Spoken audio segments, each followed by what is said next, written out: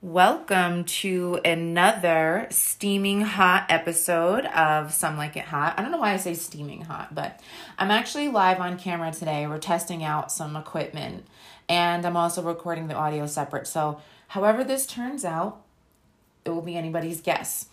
So today I am actually going to show you just how much of a nerd I am. I'm going to let you all in on a secret. I'm a huge Mortal Kombat nerd. And I am obsessed with the gaming and the story, the lore, as we like to call it. That's what nerds call it, the lore, L-O-R-E. So with that being said, I want to make something really, really clear right now. I am going to do some spoilers on the second half of the podcast, so I need you to be prepared for that. But for the first half of the podcast, what I'd like to do here is explain to you the lore, the story of Mortal Kombat, and how we got to this film. So Mortal Kombat's been around for almost 30 years. It's been around a long time. Since it's technically been a game since like 1990, 1991. And by the way, I did not do any studying for this. This is all off the top of my head. So if I get some things wrong, go ahead and you can clap back at me. But I felt like it would be disingenuous if I sat there and Googled and Wikipedia, because I am a real fan. So this is coming from the mind and the heart and the soul of a true fan. Okay, so with that being said, the game came out in 1990, 1991. It started off as a arcade game. And I'm going to share a story about that in a minute. But it moved on to, they made some animated stuff. Then they made the movie in 1995. The movie came out in theaters with the same fanfare that the recent Mortal Kombat movie received in 2021. But a lot happened in between. And so I actually saw a girl on Facebook who watched the movie. I don't know who she watched it with because she's not a fan. So I don't know if she was like forced to watch it or something. But she basically watched the movie. And she was like, I don't get it. I don't understand what's going on. I have no idea. Like, I just don't understand this, right? So I'm going to explain to you what's going on to help you understand what it is. And I took notes, and I want to show you on camera. I have a big white piece of paper. My handwriting is terrible, but I took that many notes of the movie because as I was watching the movie as a longtime fan, I was like, wait a minute. No, wait, that was supposed to be, this was supposed to be. And I was like, let me go write this down because I wanted to be very clear in the podcast. And I knew I was going to do this podcast. So I also brought some reading material with me as well. If you want to take a look at the camera, I brought Mortal Kombat Blood and Thunder. This is a comic book. This is the 6th issue of Blood and Thunder. I brought Mortal Kombat U.S. Special Forces. This is 1 of 2. So there were only 2 of these. And I have the first edition. Now, I should have this in plastic. And I should have this framed. I don't. But it goes in the plastic. But I don't have it framed. I have another one that's framed. And you won't be seeing that on here today. Because it's on the wall. So this is 1 of 2. Think about that. 1 of 2. And I have this. Okay. And then I have 2 more in here. I don't know what the other one is. Hold on. I'm not going to reach back there and try to pull the other one out, but the top one is Mortal Kombat Battle Wave, and it's the first edition of that as well. So I'm just showing you guys this. The reason I'm showing you this and I'm talking about it is because I want you to know, how serious I am as a fan. I don't just play the games, although I have played them, and I don't just watch the movies randomly. I know what I'm talking about. Okay. I was going to swear, but I know what I'm talking about. All right. So for people who are noobs and don't know anything about this, let's start at the beginning, shall we? So let's just go into the lore. Here's the basic, walk you right through, as they call it, pedestrian way to explain Mortal Kombat. It's really simple. So on Earth, there are amazing fighters, right? Tons of amazing fighters. People who know all types of martial arts or boxing or whatever. They know all kinds of different ways to fight. They're soldiers. They're ninjas. They're everything. We have people all over the planet. These are real people that we have all over the planet that know how to attack, defend, fight, shoot, whatever, right? So essentially what Mortal Kombat has been for centuries is it's a tournament that's held, and it takes, and I do mean it takes, the world's most best and brightest in fighting, right? The strongest, the smartest, the most talented fighters that are on the planet at the moment when the tournament happens. I believe the tournament happens every 10 years or something like that. I could be wrong about the time, but they do change it. But it's usually, it's like every 10 years there's a Mortal Kombat tournament. And then every time there's a new tournament, every 10 tournaments, one determines the fate of the planet, right? Now, I'm going to slow that down because that starts to get a little confusing. But basically this. Think of all the other people that you've seen in the commercials or in the game, right? That have like, they look like creatures from another planet. Think of them like that. They are creatures from another planet. They're like aliens, right? And so these aliens live on different planets. In Mortal Kombat, you call them realms. So it's basically, I can't explain that to someone, but basically it's other planets. And so what you're concerning is this. When they have the competition, aliens from other planets also are taken from their planets as the best fighters, and they're brought to this one place to do the competition. And then they all battle it out. Everyone, including people from Earth realm, Earth planet. And you do this to protect your planet. It's essentially, instead of having like Independence Day where they all show up in spaceships and they blow up the planet and then we all have to fight them and we got to get Will Smith in a tank or something. Instead of that, you have this competition, and whoever wins, their planet is safe. And if you lose 10 times in a row, then your planet will be dominated. So it's not dominated right away, right? It's not, they don't get topped immediately. But what happens is it's just the law of averages. If you lose 10 times in a row, or at least 10 times, I think it is, then your planet will be invaded by the winning planet. Okay? Oh, okay. All right. Funny Honey is here with us. She's listening and she's driving. She's actually planning on seeing the movie tonight. So that's basically how it goes. So in the original Mortal Kombat movie, the concept was that Earth had lost 9 Mortal Kombats in a row, and this was the last chance for Earth. If they'd lost this next Mortal Kombat, that was it. They were done, and this realm, this planet called Outworld, was going to invade through a portal. It was going to open a huge portal and just let all the armies of Outworld, all the killers, all the, everything in there. So you would understand these people as, if you know anything about Mortal Kombat, you would know them as Shao Kahn and Shang Tsung and, Melina, Katana, all these people. They're all in Outworld. Although Katana, she's technically a good guy, but whatever. So that was the concept in the first Mortal Kombat movie. And so what did they do? They rounded up, Special Forces, Sonya Blades. They rounded up fighters, even though they were famous movie stars like Johnny Cage. They rounded people like that up off the planet, monks like Liu Kang. And so they put them all on a boat that took them through, I don't know, a smoke machine that was a portal to an island that was hidden on planet Earth. And it was called Shang Tsung's Island.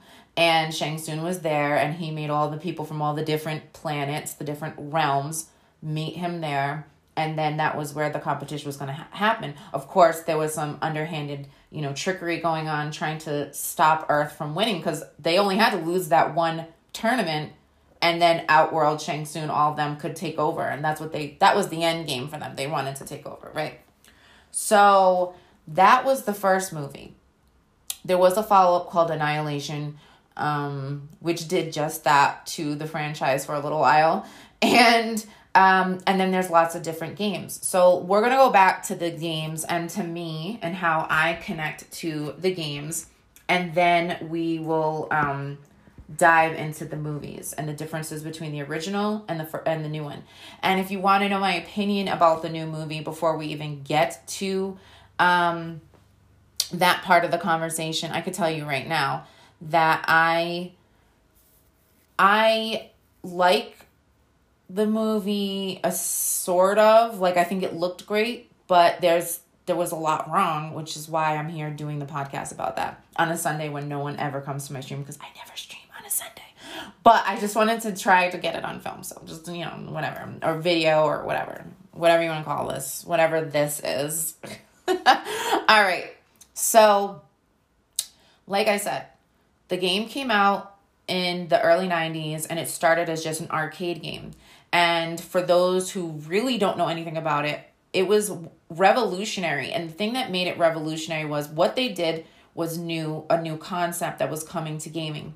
They filmed real people in costumes and they took all these different snapshots of them and then they made all of their moves and everything. And that was the game. And then they, recorded audio and they did all this stuff and they created all of these green screen effects so they could put these people in these like realistic maps and fighting places and stuff like that. And so this was new. I mean, you have to understand, they were going from Duck Hunter and Mario Brothers to Mortal Kombat. Of course, there was games in between, but nothing like this. Nothing where there was a fighting game of this level with gore, blood, and actual people. And I think that's what made the difference, because there were a couple of semi-fighter games. There was things like Streets of Rage, stuff like that. But this game was very different. It was intent on shocking you and being gory and being revolutionary, right? That was the point of the game. And so, of course, they also spelled combat with a K so that it had its own look to it. At that point, it made it stand out more because people were like, why did they spell it with a K? But that makes it the brand that it is. Everybody calls it. If you say to somebody, oh, did you watch MK? They know right away. Now, if you say, did you watch MC? They'll be like, what's MC? Right? So these things matter. These choices that Ed Boon and Tobias made, yes, I called them out. They made, they were young and yet they made all the right choices. The emblem, everything was all the right decisions. So I'm going to date myself here a little bit, but I will tell you this. I did actually play the game in its arcade form. I don't know if it was fresh out. I don't think so. I mean, I'm not that old. But I think it was fairly like a new series, right? And so I remember seeing it and a couple other arcade games at a pizza place when I was really little. And my brothers were with me and we saw this thing and we're like, what is this? And nobody heard of it. Nobody knew what the fuck it was, right? So we're like, all right, let's go play it. So we went to play it and like I was obsessed. From that day forward, I was obsessed with the game. And I was like, I'm Sonia. That's who you can call me now. That's what I do. I kick boys' asses. I flip them. I shoot them. I blow them a kiss and they die, right? And I mean, that was it. Like, it was amazing what they did because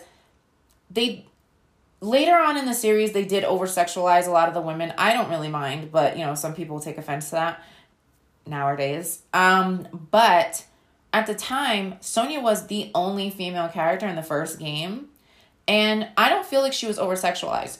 They even said, if you watch a lot of the makings of, which I've gotten a chance to see on YouTube, you can look them up, that most of her attire was really just workout clothes.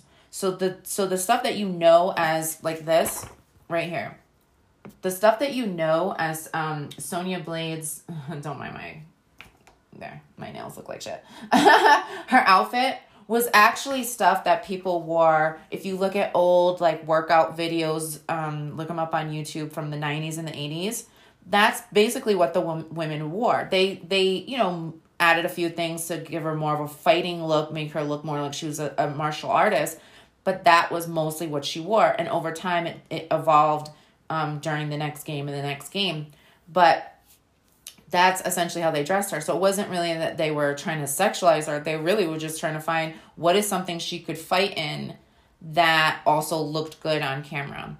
And so they had real people. That's what made it really interesting and new. And then they had this one thing that set them apart from everything, which is fatalities. So if you understand that, you'll understand the rest of it. So I'm not going to go on and on and on and talk about Mortal Kombat from a seedling to a tree. Like, we don't have all day to do this, but that is essentially how it began. And then it became a phenomenon. Then it went to home consoles. Nintendo refused to have a lot of the things that were in the arcade game added to their platform. They were a family-friendly platform. They were known for Mario Brothers. They wanted the game because it was they could see it was going to be a moneymaker, but they did nerf, as we call in the game, and they nerfed and they censored a lot of the game. Sega Genesis did not. And it was another thing where it made people want to learn how to do codes. It made people want to learn how to, memorize different moves and things like that, because normally you would just button mash a lot of games that are old like that. But with this, you really wanted to learn the moves because you wanted to do specific special abilities, or you wanted to learn how to do fatalities and overtime animalities, babalities. These are all things that are part of the game. These are just interesting, fun ways to finish. Basically, interesting, fun ways to show someone, not only did I beat your ass, but I did it in style. So that's essentially the game. Now I'm going to go into the movie that just came out. And we'll go back and forth. So the new movie just dropped on Friday. I actually watched it yesterday. And okay, so I watched it on HBO Max, which was not fun to try to get HBO Max. And the thing about the new Life After COVID, right? Where now movies are coming out on Prime and in theaters, on HBO Max and in theaters, right?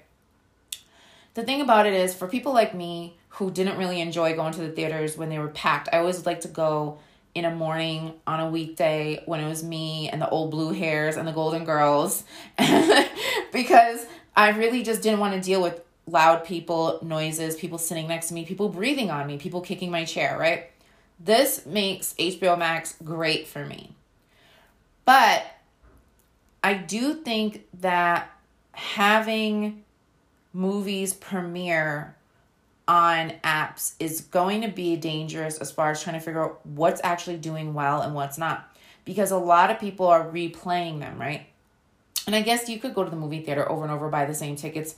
But buying the same tickets over and over again and replaying something that you've already paid for over and over again is not the same thing. So I don't know how they're counting them. If someone wants to tell me, they can, but I don't know how they're counting them. But I feel like it's going to mess with that. The other reason I'm kind of like this about it, like a little like shaky about it, is because the one thing I've noticed on social media, well, first of all, the first thing that pissed me off was that you could tell right away which people had HBO Max and which people went to the theaters at like 11 o'clock midnight to see the movie right away in the theaters, because they could not wait to be like, oh, I saw it, I watched Mortal Kombat, and they were like, it sucked, it was great, it was this, it was that, oh, I can't believe this happened, I can't believe that happened.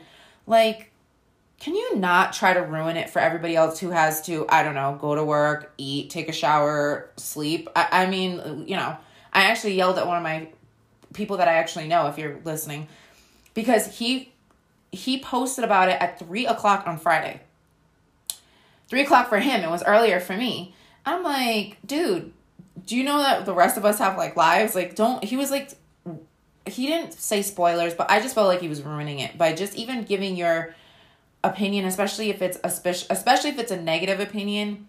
It throws the person off that's going to go see it, because now they already have someone's negative opinion in their brain. No matter if you told them or not what's in the movie, now they're already walking into the theater, or they're sitting down to watch it with that opinion already like permeating in their brain, right?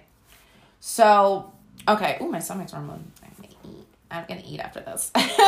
So I'm not going to do any spoilers to the second half, but we got a few more minutes before that. So what I will do is I will tell you some things that are not spoilers. So first of all, here's the good things about Mortal Kombat, the new movie. And then we're going to get into, really, I'm going to talk about why there's things that I had issues with in the movie, simply by telling you about it, right? That's why I have to do spoilers in the second half, because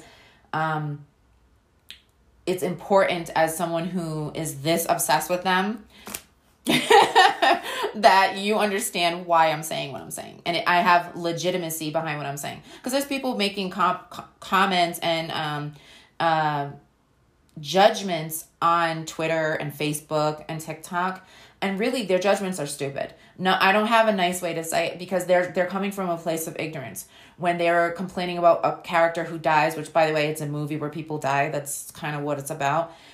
Their comments were so out of ignorance, because you're like, yeah, that person dies a lot in the series and in the movies. So you obviously don't know anything about this at all, because otherwise you wouldn't complain. Like, okay, congratulations, you bought Mortal Kombat 11. You watch it on Twitch. Did you pay attention to the story at all? Do you even care? I don't know.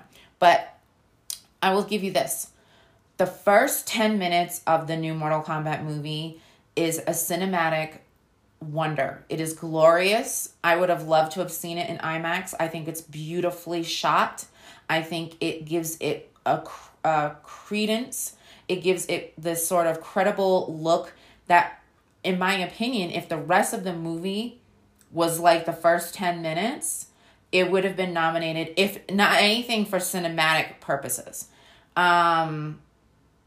For like a Golden Globe or an Oscar. I'm not kidding.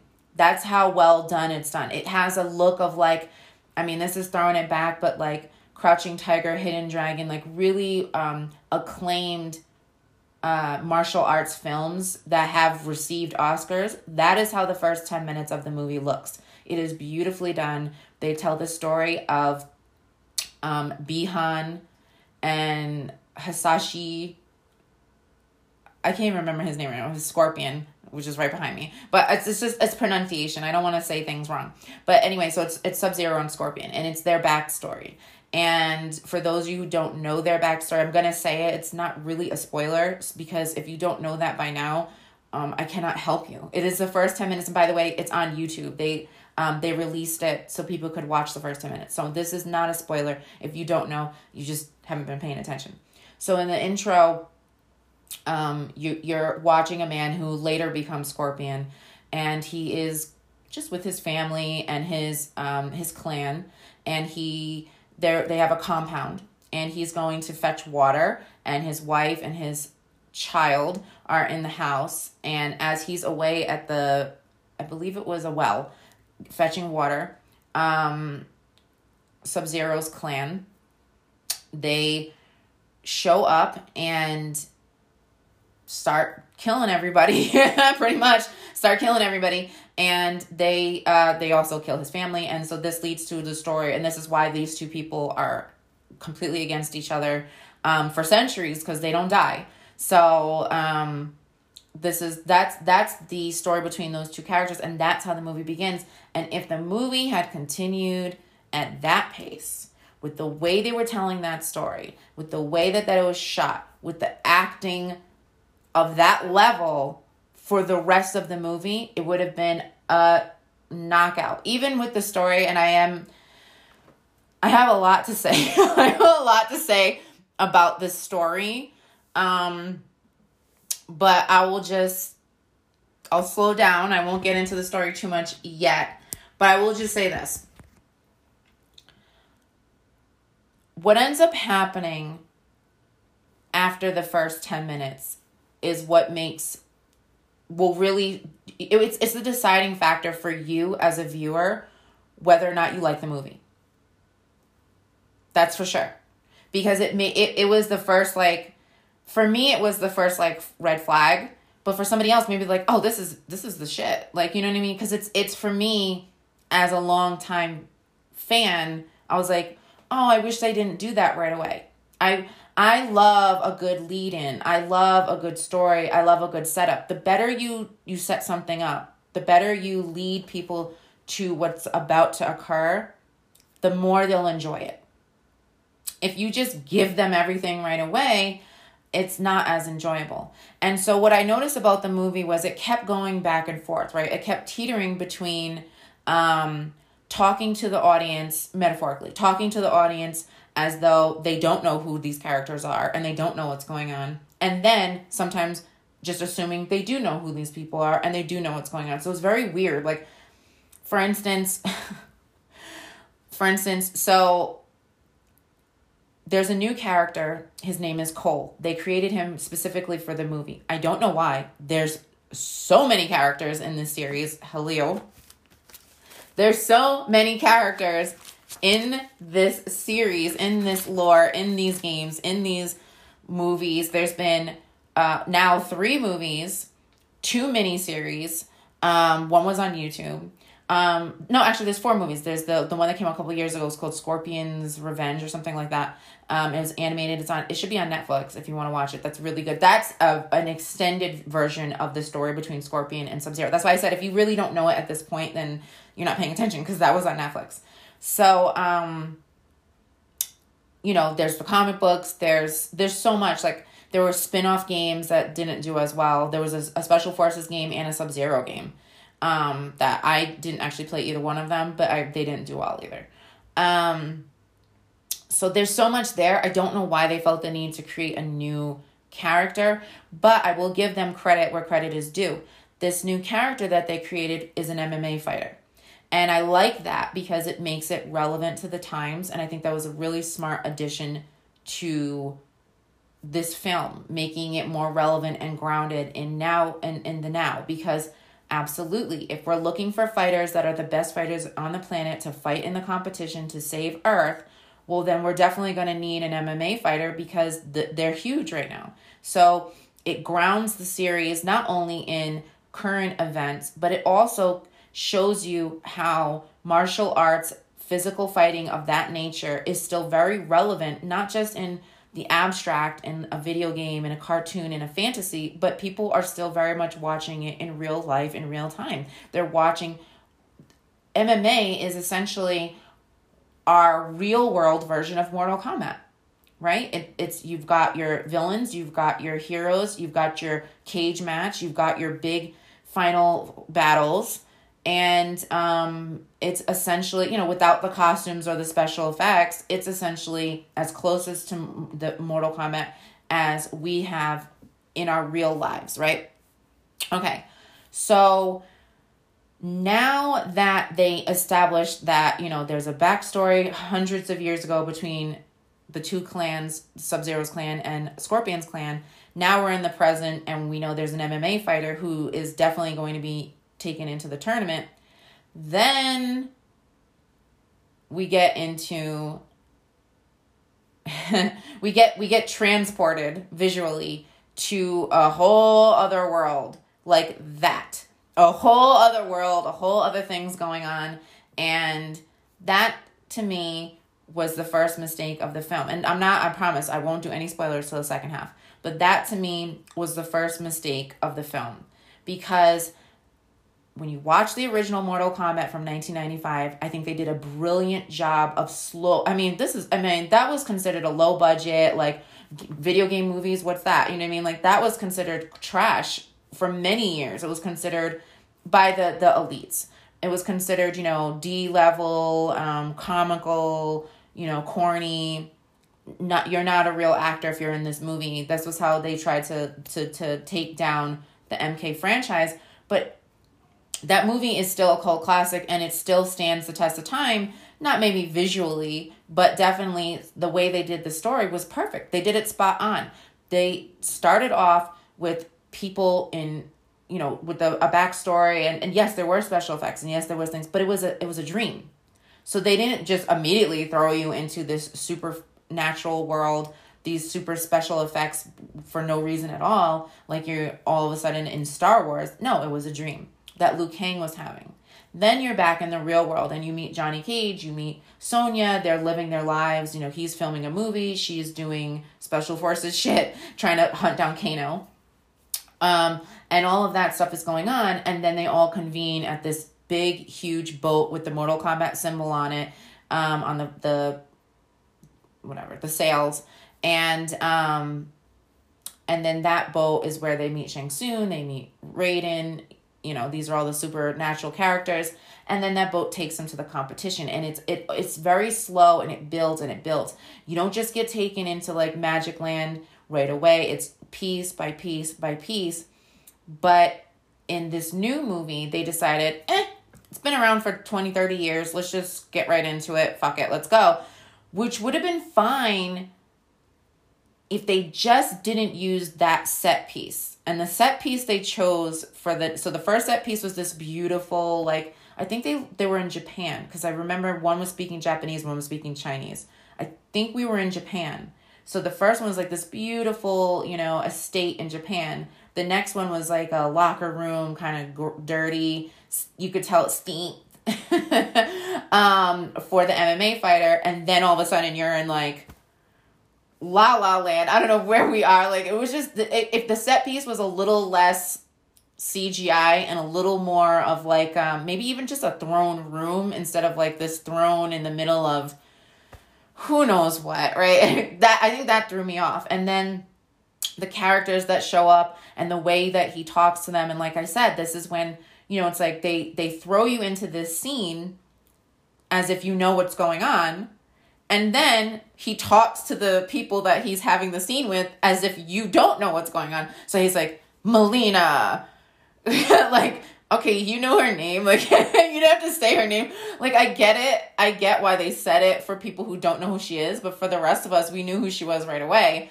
And so you're saying it for whoever's at home watching it that doesn't know it, but it's like, well, we also don't know where we just went because we just left the locker room. So I don't know. It was that was the first jarring moments for me. But all right, I'm going to get into the second half. I'm going to change the title on the live stream so people know that there will be spoilers, and I'm just going to dive right in. We're going to go straight from the beginning to the end. I'll try not to put too many spoilers, but I am going to put the ones that I think just divert way too far from the main concept, the real story, and I think in a bad way. So I'm going to stop the recording on here, but I'm going to keep going on here.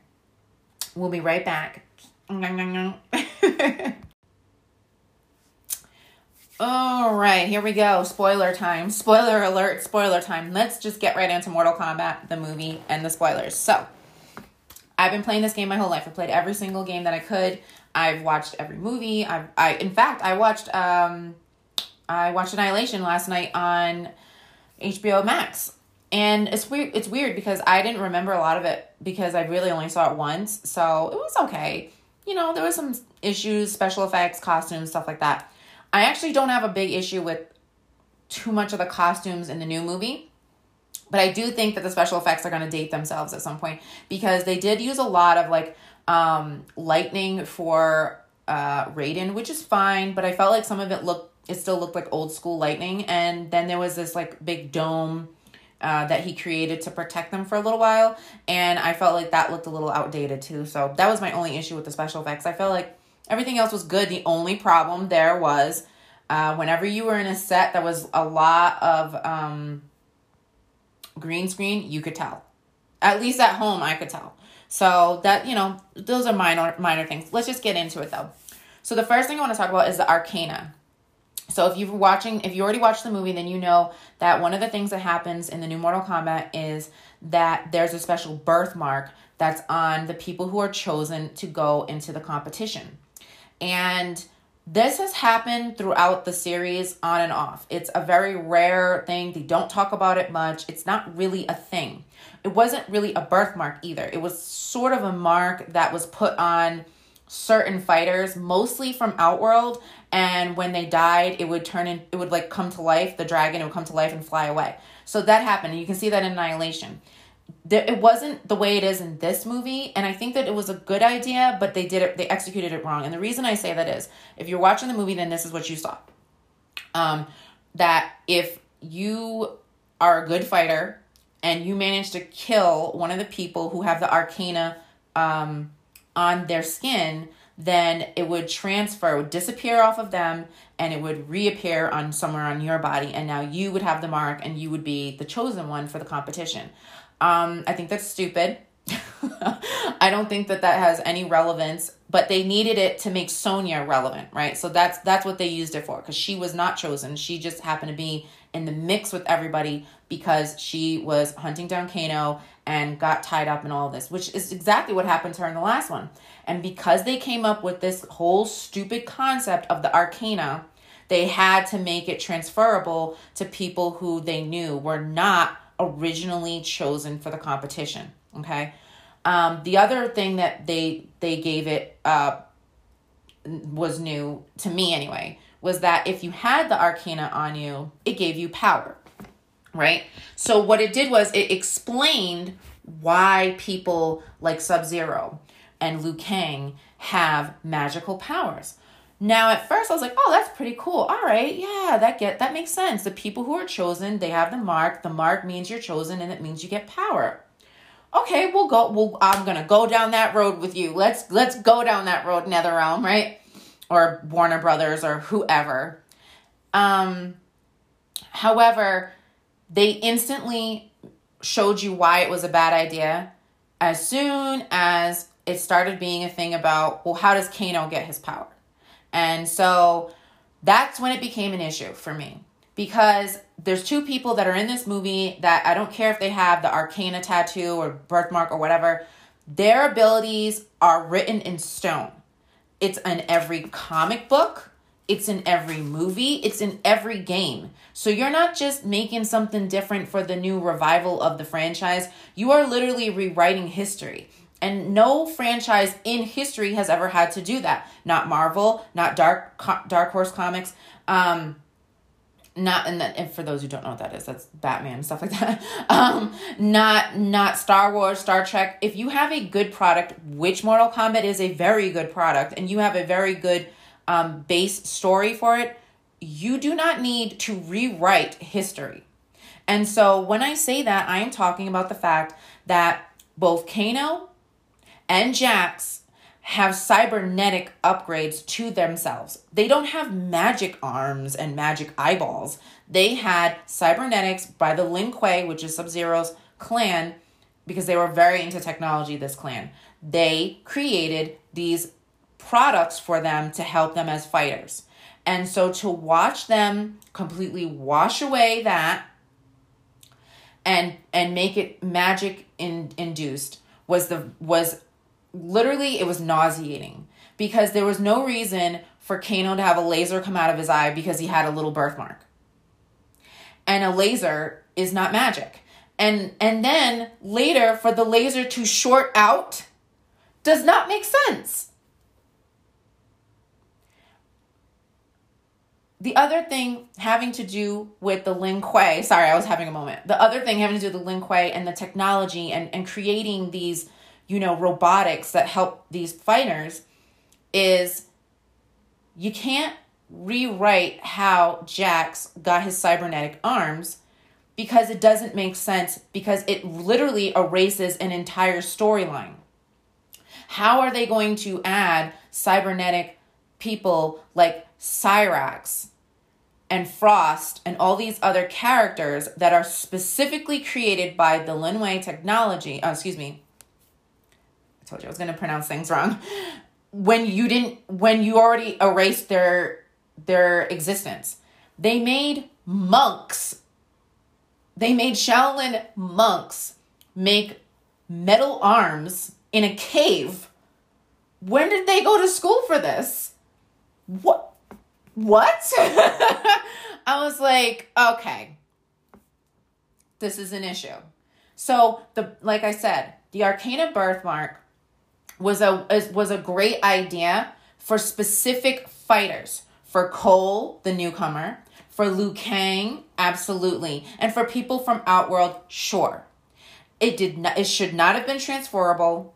We did not need to know about it for anything else. Sonya did not need to have powers come out of her arms. She could have had her bands, which that's what's in the video game. She had bands that are metallic. That's where the powers came from.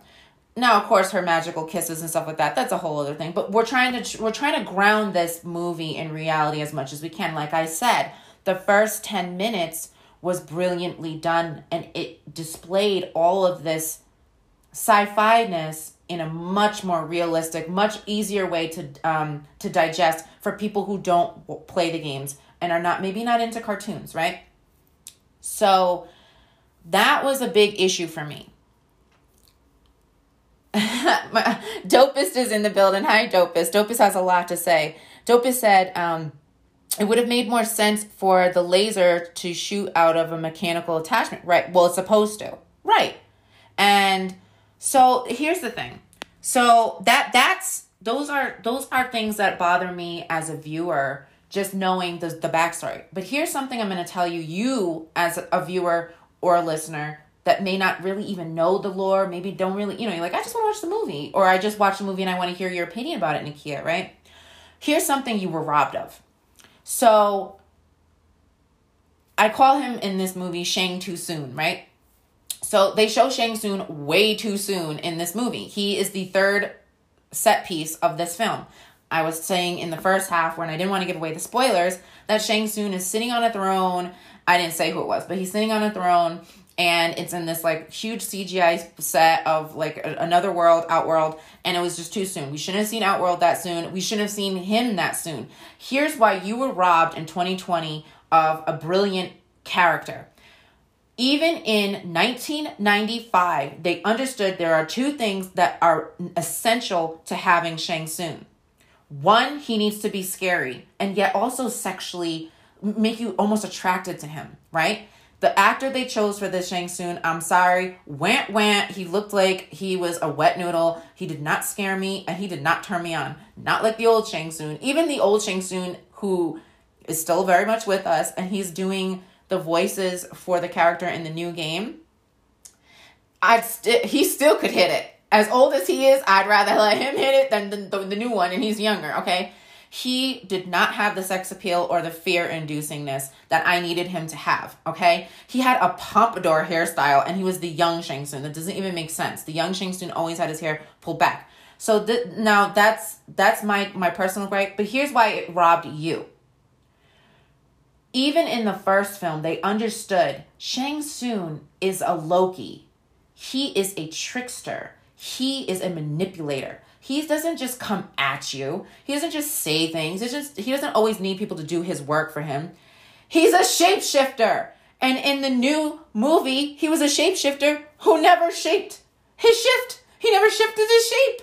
He didn't do it, not even once. It doesn't make sense. I'm going to get mad. That was the abomination for me. In the first film, how Shang Tsung gets Johnny Cage to get on the boat and go to this random island to fight people he doesn't want to fight because he is a millionaire movie star who doesn't need to do this, is he shapeshifted into his agent and went up to him and said, this is what you got to do, Johnny. You want to be big again? You want to have the bigger numbers? This is what you need. He tricked him. He shapeshifted into Liu Kang's brother. He shapeshifted into all different types of people to trick them, to manipulate them, to be underhanded. That is his literal role in the entire series. The fact that he didn't do it once and he had multiple opportunities to do it. He could walk right into this protective place. He could have easily turned into Sonya and seduced or anyone, right? He could have turned into anyone there and manipulated the situation to his advantage to get them to coerce them. He didn't. And for that and that alone, you were robbed as a viewer of that movie. That was the worst thing that they did in that movie. They made a lot of mistakes, but that was the worst one. Okay, so now that I got that out of the way, I'm so sorry. I get real emotional about this. Dopus is over here going on. I'll try to read what you say, Dopus, but I got to make sure I stay on course. Dopus said, oh, that's what you said. Okay, Shang Tsung and Raiden's actors should have been more casted differently. Absolutely. So I'll because you brought up Raiden, I will just say this. I don't have a lot to say about Raiden. Too short, not sexy enough, not scary enough. He's supposed to be a little scary. You're supposed to like want to endear to him. He has to be endearing, but you're supposed to be a little scared of him. None of those things happened. He was the tiniest little noodle selling man on the corner that I've ever seen in my life. And that is not a dig. That is the truth. He looked like the character who sells the cabbages on Airbender. He was like, where's my cabbages? Like, it was so, I was like, this is not Raiden.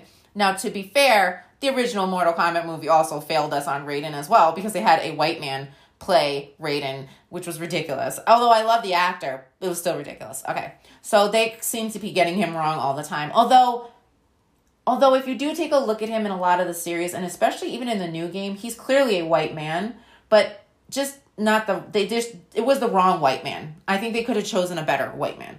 And in this one, they chose to go with someone of Asian descent, which is fine, but he just wasn't a good Raiden. Other than that, the character was fine. He did what he usually does. He made the choices he makes. You know, I mean, it is what it is. I don't have much to say about him, and I don't want to waste time because There's so much more to cover. Dopus has a lot to say. Dopus said, Raiden is supposed to be the protector of Earthrealm, Thunder God. I didn't get any of that. Well, there's a lot that they did wrong. So I'm going to stick to my notes for a minute here. Just work with me here. So they showed Melina too soon as well. So we had Shang too soon and we had Melina way too soon. The thing about Melina is a lot of people had a lot to say about her before the movie even came out. They didn't like the way she looked in the original photos that were released. They didn't like the choice of the actress. They had a lot of things to say. And they're still saying it now. They're saying that they don't like the way her hair looked. Like, they're just nitpicking this poor girl who played Melina to death. However, I will say this about her. There is no Melina without Katana. What is the fucking point of showing Melina and not even referring to Katana? She is the clone of Katana. She has no purpose in the series without Katana. Okay, maybe they didn't want to show her in the movie yet. Maybe they're waiting for the second movie, which they clearly hinted at. And I'm going to say something very shocking at the end of this that's going to make you go, oh my God, you're right. So stay tuned to the end of this, because when I say what I'm going to say at the very end, you're going to go, oh my God, everything you said is right, and you're right about this movie. But you have to wait till the end. So they didn't even refer to her. They barely told us who Melina is. Nothing. She had no backstory. She was just there and she was a fighter and that was it. And that wouldn't be a problem if she was in the second movie, but she's dead. If you saw any of the previews, if you saw any of the pictures, if you watched the movie, I'm not ruining this for you. She gets killed. I won't tell you who she got killed by there. I'll leave that alone. She's dead. So she showed up, fought for a little bit, mostly just walked around, and then died. So maybe they'll have another clone. There were multiple clones, so maybe they'll have another one. And that's totally fine if that's what they choose to do. I'm only going off of what I know right now from this movie.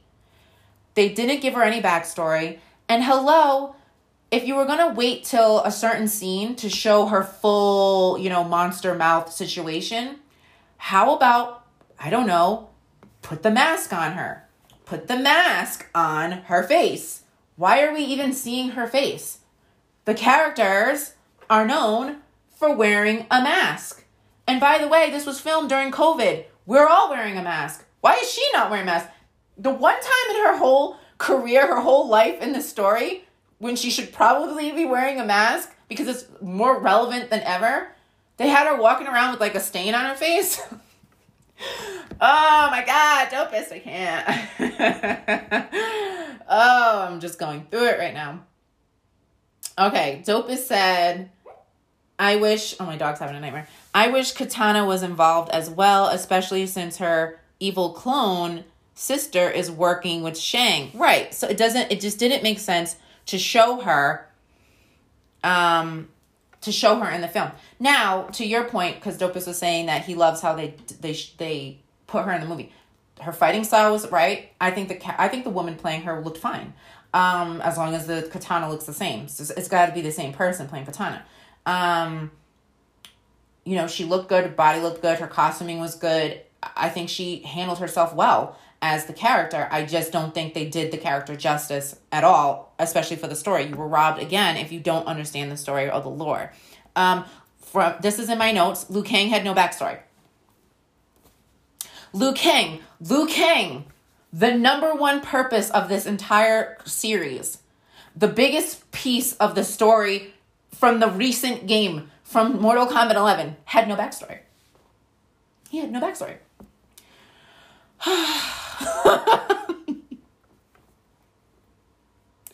Just to save time, I'm going to just move away from Liu Kang. Let's just leave that alone. I made funny names for them. So in this one, I like to call Kano. When I saw Kano in the pictures of him, I was already pissed. Kano is supposed to be a gay man's wet dream. He is supposed to be masculinity on steroids. Muscles rippling. I want Superman. The guy who plays Superman? Like that, but maybe not as tall. More build. Same chest hair. He did spit in the movie, so he got that right. Spitting, pissing. disgusting, scratching himself. He's supposed to be like the most toxic version of masculinity. That is him. And he's supposed to be kind of hot. This guy, kind of not. Also, he is partly comic relief in all versions of him. In this movie, he was literally a clown. They made him a fucking clown. He had so many one-liners, it got boring. Like, I was just like, okay, I get it. He's funny. All right. And it was a bit much. Was he a good Kano? Sure. He was fine. But he definitely wasn't anything like the one from the first movie. And see, that's the thing. I have that to compare to. I love the Kano from the first movie, honey. Who's the Kano in the game? Because can we just turn him into a human being? Because that's like, everyone loves that one. But, whatever. So, and then I already discussed that he should have had an optic laser, not magical power. I don't know where that came from. I don't want to get there. Then we'll talk about, here's something good. I have nothing bad to say about Sonya. And that's not because I'm a girl and I'm like, girl power, blah, blah, blah. No, I just have nothing bad to say about Sonya. Here's Sonya on the comic books, okay? If you guys play the video games, you know. But I want to show you the comic books because a lot of you don't own these. These are exclusive. This is a first edition, one of 2 issues of this Special Forces. First edition, as you can see right there. Up there on the other side. I don't make this shit up, people. I'm the real deal. So look at Sonya. So just by looking at her there in every picture, those are the only ones I ever on the cover. The person that they chose, perfect. I think she looks great. She doesn't have that Snapchat filter, filled in face, Instagram model look. She looks like a real woman who'd be doing that job. She's still beautiful, but not like distractingly beautiful. She doesn't seem like she cared too much about her looks. She was there to fight. Her body was perfect. I mean, for the character, her body was perfect. I liked her tone, her candor. I have nothing bad to say about her. Thumbs up to them for Sonya. I think Reptile was great. I like the way they remixed him for the movie. I think they did a great upgrade for him, bringing him technologically forward from that shit show in 1995 of what he looked like. Hopefully it will stand the test of time for a little while, but I didn't have any issues with Reptile. I thought they did a great job with Reptile as well. I did like when Kano called Kung Lao's frisbee hat. And I don't know if he's called him Kung Pao, but I called him Kung Pao. Because, hi Panda, I'm doing spoilers, so just be aware. I liked Kung Lao. I think he was perfectly fine. I think he was a little young. I think he should have been a little bit older. I understand they're supposed to be cousins in this movie. I don't really know why. Their relationship, Liu Kang and Kung Lao, has changed a lot in different series. So I will say this about Kung Lao. People were saying online, this was a huge trend yesterday. They were angry that he died in the movie. So if you didn't want to hear that, you heard it now. But they were saying it on Twitter and Facebook. I mean, they were ruining the movie for you guys. At least I put it in the title. I would just like to say for those of you who are upset that Kung Lao died in Mortal Kombat in 2021. He always dies. He has to die. In fact, if he didn't die, it wouldn't make Liu Kang Liu Kang. Thank you. Some people will say, oh, no. Liu Kang became the way he is because Shang Tsung killed his brother. That was a created storyline for the Mortal Kombat movie in 1995. That is not why he became who he became. He became that person because of Kung Lao's death. And again, just like Cole, they create these stories for the movie for viewers who are noobers, right? And so I actually don't have a problem with the Liu Kang brother story. I think they did a great job with that in 1995. I do have a problem with people not understanding that Kung Lao is supposed to die. He dies all the time. However, like I said, stick around to the end of this, which I've got like 8-9 minutes left. I'm going to try to push this a little bit longer, maybe like 10 more minutes, but that's it. Just stick around for another 10 minutes and I will tell you why. I will say something you're going to be like, yes, you're right. Okay. So let me just have a sip of water. How are you guys? Oh, you did watch the movie. Okay. it. Topus has a lot to say. I'll get to you in a second, Topus. All right. So here's the thing. So we covered all the other stories. So, what does that say? I can't read what that says. I was writing notes. I took notes through the whole movie. This was in during the movie. That's why my handwriting looks horrible. I don't have good handwriting, but it looks worse than usual. So here's the thing. Like I said in the beginning of the spoiler part of this chat, you were robbed of a real Shang Tsung. If you had a real Shang Tsung, you would have had all the shape-shifting, all the manipulating, all the good stuff that should have been in this movie. This movie would have been 1,000,000 times better if Shang Tsung played the role he was supposed to play in this film. But instead, we got this pompadour hairstyle, always dressed in robes, sitting down for most of the movie, talk, Shang Tsung. All right, cool, whatever. If that didn't annoy you as a viewer, then this part should have. And if it didn't, shame on you. I don't care if you're a fan. I don't care if you love this character. You should have been disgusted by him being here. Cabal. Go ahead, get mad. I don't care. Leave if you gotta leave. Cabal should not have been in this movie. Especially since they knew they were going to do a part 2 anyway, which is very clear. If you were watching this movie, you know there's a part 2 coming. Cabal had no place in this film. First of all, it's bad enough you didn't give Liu Kang a backstory. It's bad enough Melina had no backstory. But to have Cabal just be in Outworld, sitting there, being there, working with Shang Tsung with no backstory, he is a human being who this is not in the movie. It should have been in the movie, but it's not in the movie. He was in the same Black Dragon bullshit that Kano is in, that Sonya was hunting him down. And Cabal was betrayed and burned alive. He's covered in 3rd, 4, 5, 6, 7, oops, sorry about my phone, degree burns all over his body. All over his body. Okay? And that is why he wears the costuming that he wears. That's why he has a mask with breathing pipes and everything. He is a mess. Okay? Sorcery and all kinds of fuckery brought him from the brink, from hell, and made him into the evil speed demon that you know him as in the games. Showing him just walking up with his one-liners is a fucking insult to the viewers who don't know the series and to people like me who do.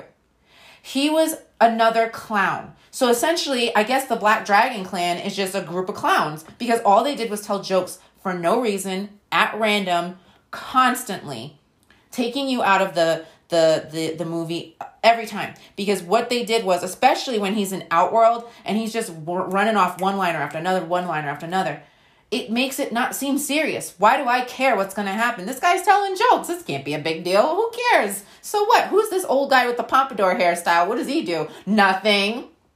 What does he do? Oh, that's right. He's going to suck out your soul. And we'll get to that.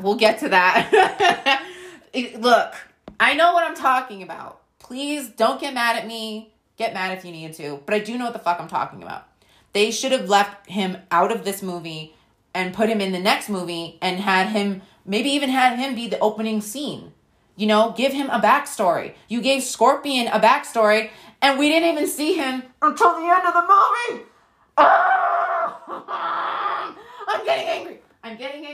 getting angry. Okay.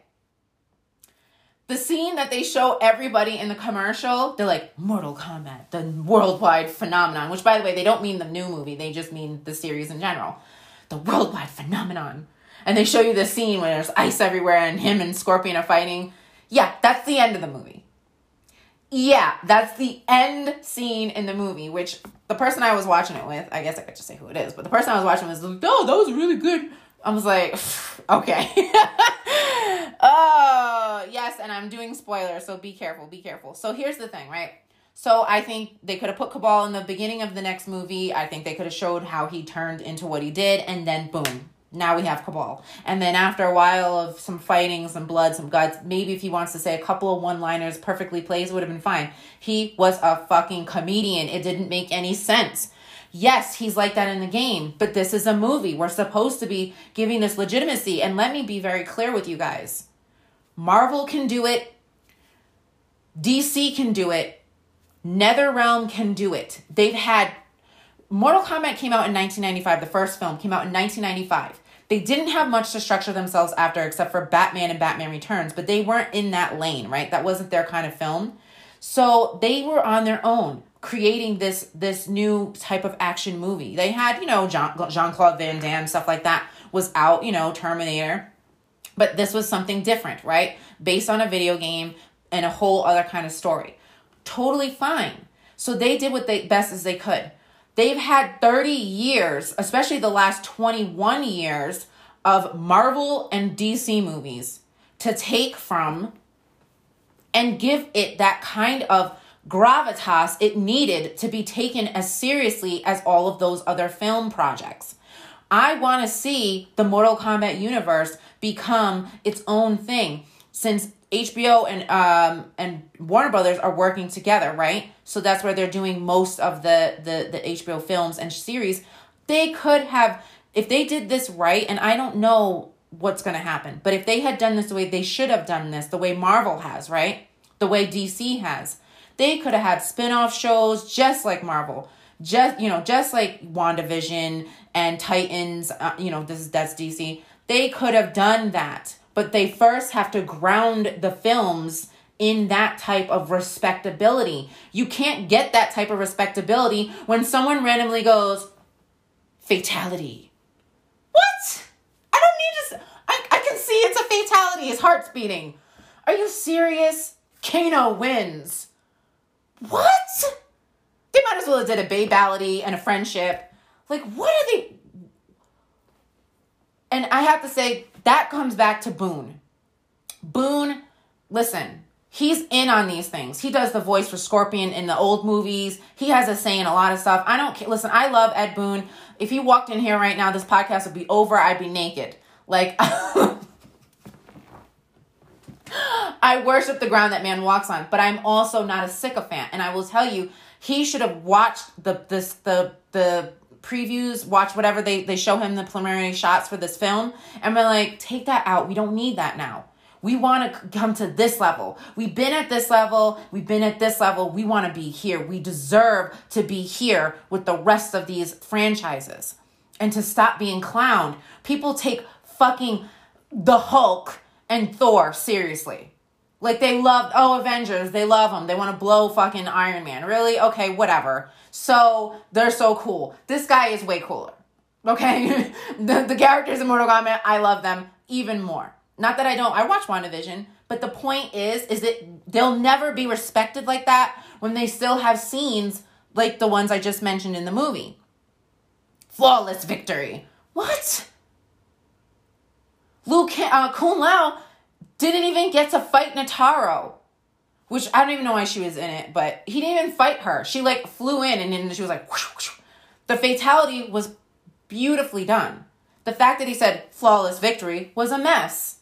The fact that there was no fight was worse.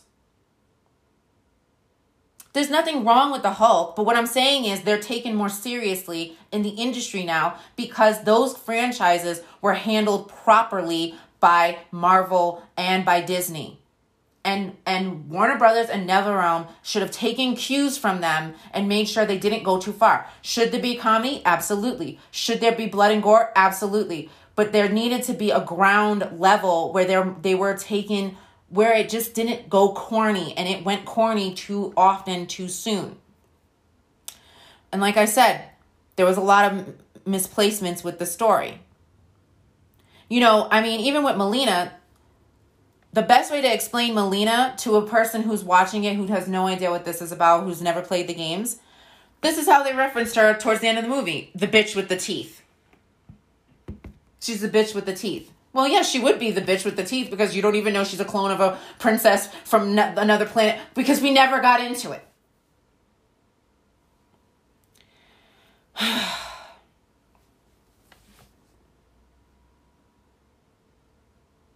There was no Johnny Cage in the entire film. He was hinted at being in the next movie. Whatever. Scorpion had like 3 lines as Scorpion. I don't mind the get over here. I think that's one you can keep. You know what I mean? Like, you don't need to say fatality. You don't need to say flawless victory. Get over here. It has momentum. It's verbiage. He's pulling you. So it's fine. Now, I'm going to just read what Dopus has been writing, a whole list. I'm just going to go through some of it. And then I'm going to tell you something that it's going to shock you. Dopus said, Black Dragon together. Kano saved his life when he was left for dead. And then he, Yeah. I mean, there's variations to the story, but the point is they didn't tell the story. That was my point, Dopus. He was just there. He looks just like one of the creatures. You know, there's one with wings, there's one with weird teeth, and him. But he's not one of the creatures. He's a human being who had a full-on backstory and wasn't just there to be a funny, fast person. And they reduced him to this comedy speed demon. That's all they reduced him to. Notaro had no point. Yeah, Kun Lao ruined it by saying flawless victory. Right, exactly. Thank you. No, you know what? The director didn't just want to hype the second movie. He basically gave you no movie. So this is how I'm going to end the podcast. And then we'll talk about this. Tomorrow night, I'm live Mondays and Fridays, 7 p.m. Eastern Standard Time. I actually stream Mortal Kombat, and we're doing a competition. We're in season 5. Please come by on Twitch, Nakia Nightshade, all one word. You can find me anywhere, Nakia Nightshade, all one word. Night, N-I-T-E, if you're listening. If you're listening, you already know. But whatever. That's me. And so you can come by. We'll talk a little bit more about it. Not too many spoilers, but I will say this. If you watch the movie, if you tune into the movie and you already watched it or you're planning on watching it tonight after listening to my rant, let me just be very clear. There was no Mortal Kombat. In the original 1995 film of Mortal Kombat, the story is Shang Tsung manipulates people and gets them on the boat to take them to Shang Tsung Island, where they will compete against people from Outworld because they have already lost, Earth has already lost 9 Mortal Kombat competitions in a row, and they are afraid if they lose the 10th, because the 10th means that Outworld can invade Earth and take it over with all of its freakish monstrosities and armies, okay? That's the first movie. And Shang Tsung is constantly being berated by Raiden for trying to be underhanded and trying to steal this competition by getting people knocked out before the competition begins. But eventually, the competition actually happens. Let Mortal Kombat begin, is what Shang Tsung says. And Sonya fights, and this one fights, and that one fights, and it ends with Shang Tsung fighting Liu Kang, and Earthrealm wins, and that's the first movie. That's the original Mortal Kombat. It has Mortal Kombat in it. This fucking movie didn't even have the competition. You have the title of the movie, Mortal Kombat, and then did not have the Mortal Kombat competition. Fuck you. I don't care if there's a second movie. Fuck you. That is some shady business, corporate bullshit. That's my opinion, but it's also a fact. If you don't remember, watch the movie again. There was no Mortal Kombat. So there was no backstories, no shape-shifting Shang Tsung, no Mortal Kombat, no Princess Katana, but her sister. Girl, bye. So, if you wanted to know my opinion of the movie, that's my opinion. Whether you think, that means I hated it or I loved it or I didn't, it doesn't matter. I stuck to the facts. And I know what the hell I'm talking about. End of discussion. Thank you for being here. I know it was a little bit longer than I anticipated it to be. If you want to hear it again, it will be on Spotify and Apple Podcasts on Tuesday morning. Just check your podcast, check your apps for it.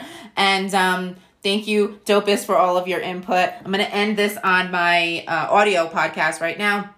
Oh my goodness. Woo, I went overboard. And yes, thank you for tuning in, and I'll be back next week. And until then, make sure you keep it hot.